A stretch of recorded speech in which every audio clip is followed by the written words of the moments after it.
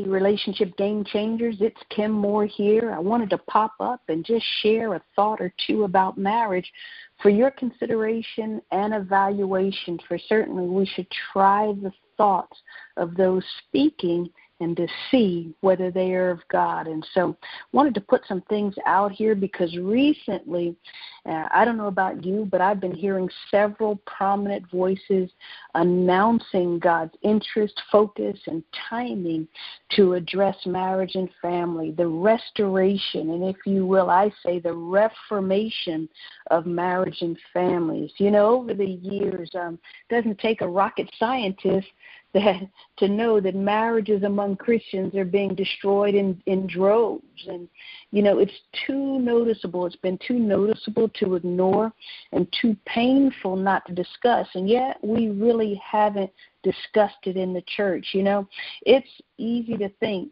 that God has nothing to do with the butchery occurring among couples, and just some of the stories that you hear are, you know, they're just grieving and in some cases sickening. And wow, it's quite defensible and easy to say that, you know, marriage as an institution is falling apart solely because of our sinfulness.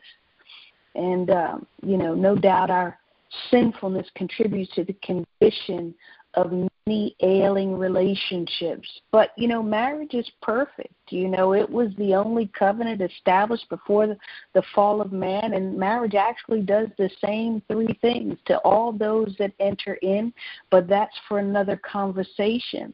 What religion has made of marriage, or the institution that it's made of marriage, has also contributed to its decay. And, you know, I say that this institution is ripe to be demolished. I wrote an article several years ago, Down with the Institution of Marriage, and I got, wow, my gosh, I got so much negative feedback, and it's just crazy. But listen, when I think of an institution, I think of educational institutions. I think of a banking institution. I think of psychiatric institutions. I think of religious institutions. You know, institutions are man-made ideas that have been organized, planned, and govern people with rules that serve its purpose. And the key word for me in that is that they're man-made. Institutions are man-made. I know we like to say that God established the institution of marriage, and I would beg to differ with that.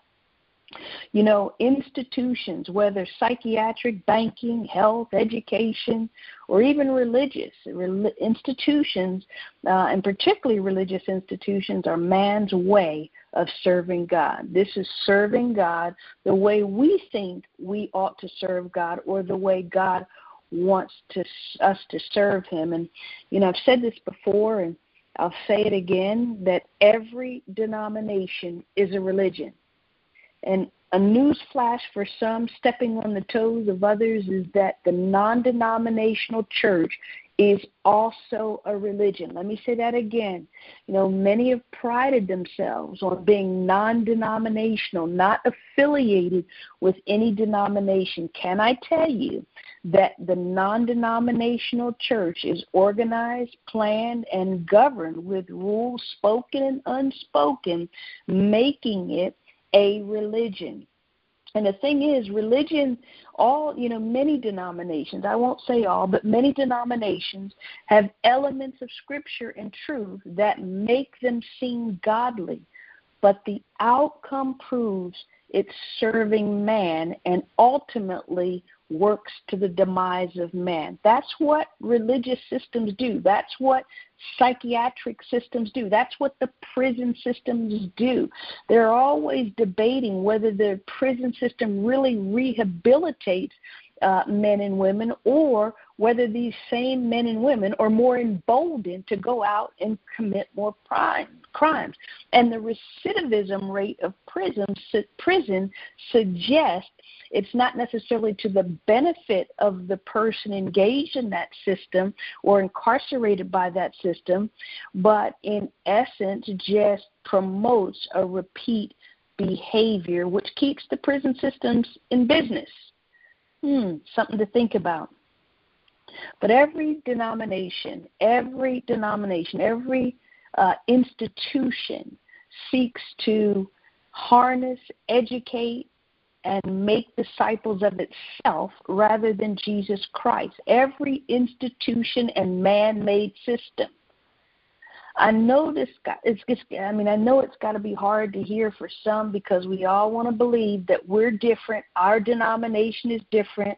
I'm different. It really doesn't apply to me. And I'm saying today it does apply to each of us, regardless of our denomination. It is a religious system designed to serve God in the way that it understands that God is saying. You know, God never intended to institutionalize people. Let me say this again. God never intended to commit people to institution. God never intended to hold man hostage to a set of rules and behaviors that give the appearance of godliness while lacking the substance of his nature and his character. Matthew 23, Jesus, makes this explicitly clear. And in verse 34, it says that Jesus said, I'm sending prophets and sages and scribes. That is not only prophets, but wise men and scribes to address this very thing in the body. And the response of the institution is not favorable if you go on and read that verse completely. But today, the institution of marriage that many experience is man-made, passed down by church forefathers, Protestant reformers, patriarchal evangelicals. It's passed down. It's man-made. What many are experiencing marriage today is a man-made institution, a set of ideas, ideologies, some of which come from the Word of God, some of which are using Scripture, but a set of rules, fixed rules that govern the behavior, the mindset, and behavior of its adherents. Now, religion won't tell you this. Religion won't tell you this. And I tell you what, there are many in mainstream media that will even disagree with what I'm saying, but I ask you and implore you to hear with the ears that God gave you, to see and perceive with the eyes that God has given you individually by the Holy Spirit, because Jesus in the Holy Spirit, or the Holy Spirit testifying of Jesus, is the disseminator of truth. And at best, we are echoes. And my prayer is that I, along with others, are reflecting, but not only reflecting, but living the truths that we're teaching. And so religion won't tell you what I just told you. Rather, they'll double down on scriptures used to support the perpetuation of that denomination, that belief system, that religion. But here's the thing. Here's the thing about institutions. They're lifeless. Their institutions are lifeless. They take their life from the people that submit and hear or are incarcerated or bound by them. Let me say that again. Institutions are lifeless. They take their life. They take the life that you experience in them comes from the people that adhere to them, not necessarily by God and His Holy Spirit. Many prominent voices recognize, as I said, that God's got marriage on His mind, and these same voices are calling marriage and family an institution. And in doing so, I would suggest for your consideration that they're misleading the people of God. And here's my concern, is that we'll dig up old sermons, some of these voices. I mean, it's interesting. A video hit my feed the other day, And some of the things that were said on it, I just couldn't bear them out with Scripture. And this was a voice. And as I looked at the comments of people on as this gentleman was speaking, as I listened to the comments, they were high-fiving. This needs to be said. This is truth. And I'm thinking to myself, and even inserted some Scripture in the conversation and questions to which no one responded, just liked the fact that I added Scripture or asked a question, but there was no real response to the question that I asked. And, questions aren't necessarily to condemn. They're also called to promote understanding and to just help us evaluate what we're saying. Because listen, guys, we all are in process. We all have part of the truth. We all need refining. And if you've been in ministry long enough, I know over the course of my ministry, there are things that I have said that as truth confronted me or as I was questioned, I had the opportunity, the gift, the grace to change my mind about some things. And that's what conforming to Christ is about. It's about changing our mind. So my concern is when we use the word that God established, or it's the first institution that God established, marriage and family, I say down with that institution. And my concern is that there are some prominent voices that will dig up old sermons, update the language, repackage them using trendy phrases and titles and colors, and redistribute these archaic messages and just put them out there. And because they are prominent voices, all of the we won't even question what is being said. We'll just receive it because who we perceive these individuals to be. And I would say to you that truth is no respecter of persons, and none of us have a corner of the market on truth, that all of us must adhere and surrender ourselves to truth no matter where God chooses to reveal it or manifest it. I also think that a concern that I have, any question or challenge to some of these prominent voices will go unanswered. I can't tell you the questions I've asked that have gone unanswered. The dialogue that I've invited for conversation that has been declined. And so when we challenge some of the prominent voices who have amazing ministries and otherwise, have imparted wonderful and truthful revelation to us, that when they are questioned or challenged, that the messenger gets condemned or disregarded. I'm concerned that the spirit of religion, as it pertains to marriage and family, permeates so many of our churches, that instead of teaching the kingdom of God and kingdom principles, Jesus came to teach kingdom. He didn't come to establish a religion. He didn't come to establish an institution. He came to establish a kingdom.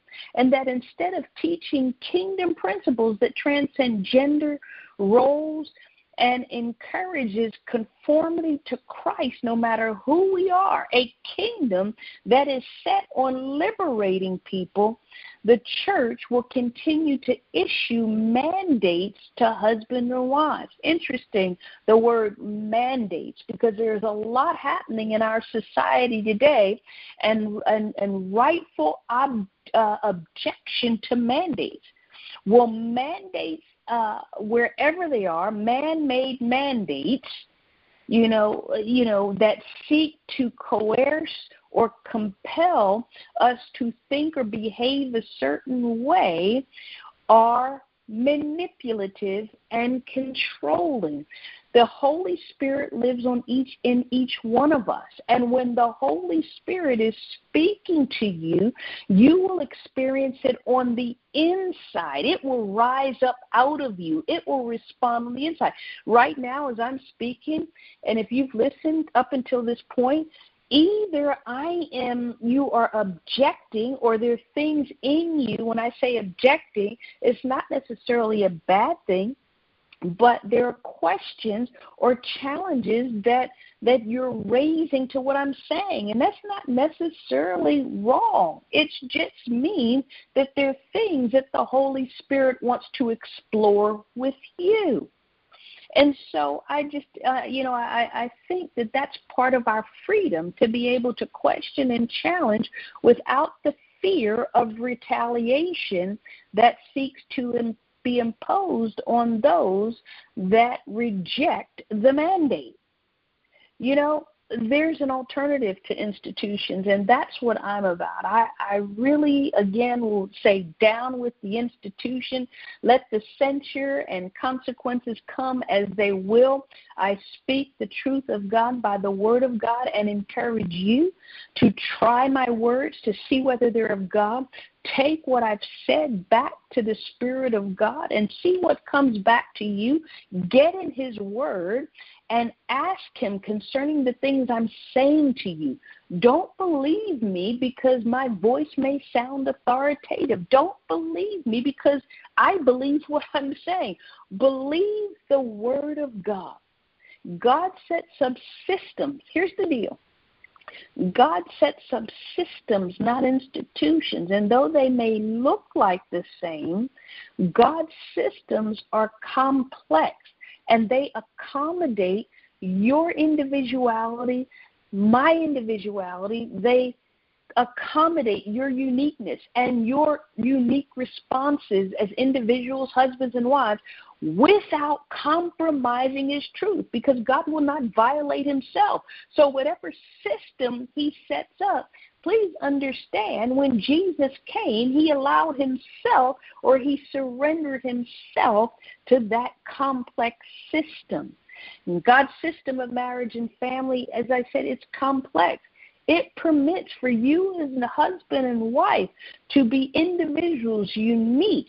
And so that some of the things and mandates of this traditional religious system called marriage, you find don't fit your marriage. You find that you don't fit in the typical description of husbands and wives. And what I'm here to say to you is that you're free. God has not designed you or your marriage to look like anyone else. He does desire that we, as believers in Jesus Christ, as citizens of His kingdom, that the self-same Spirit be apparent in whatever we are doing and whatever we are producing. God wants you to form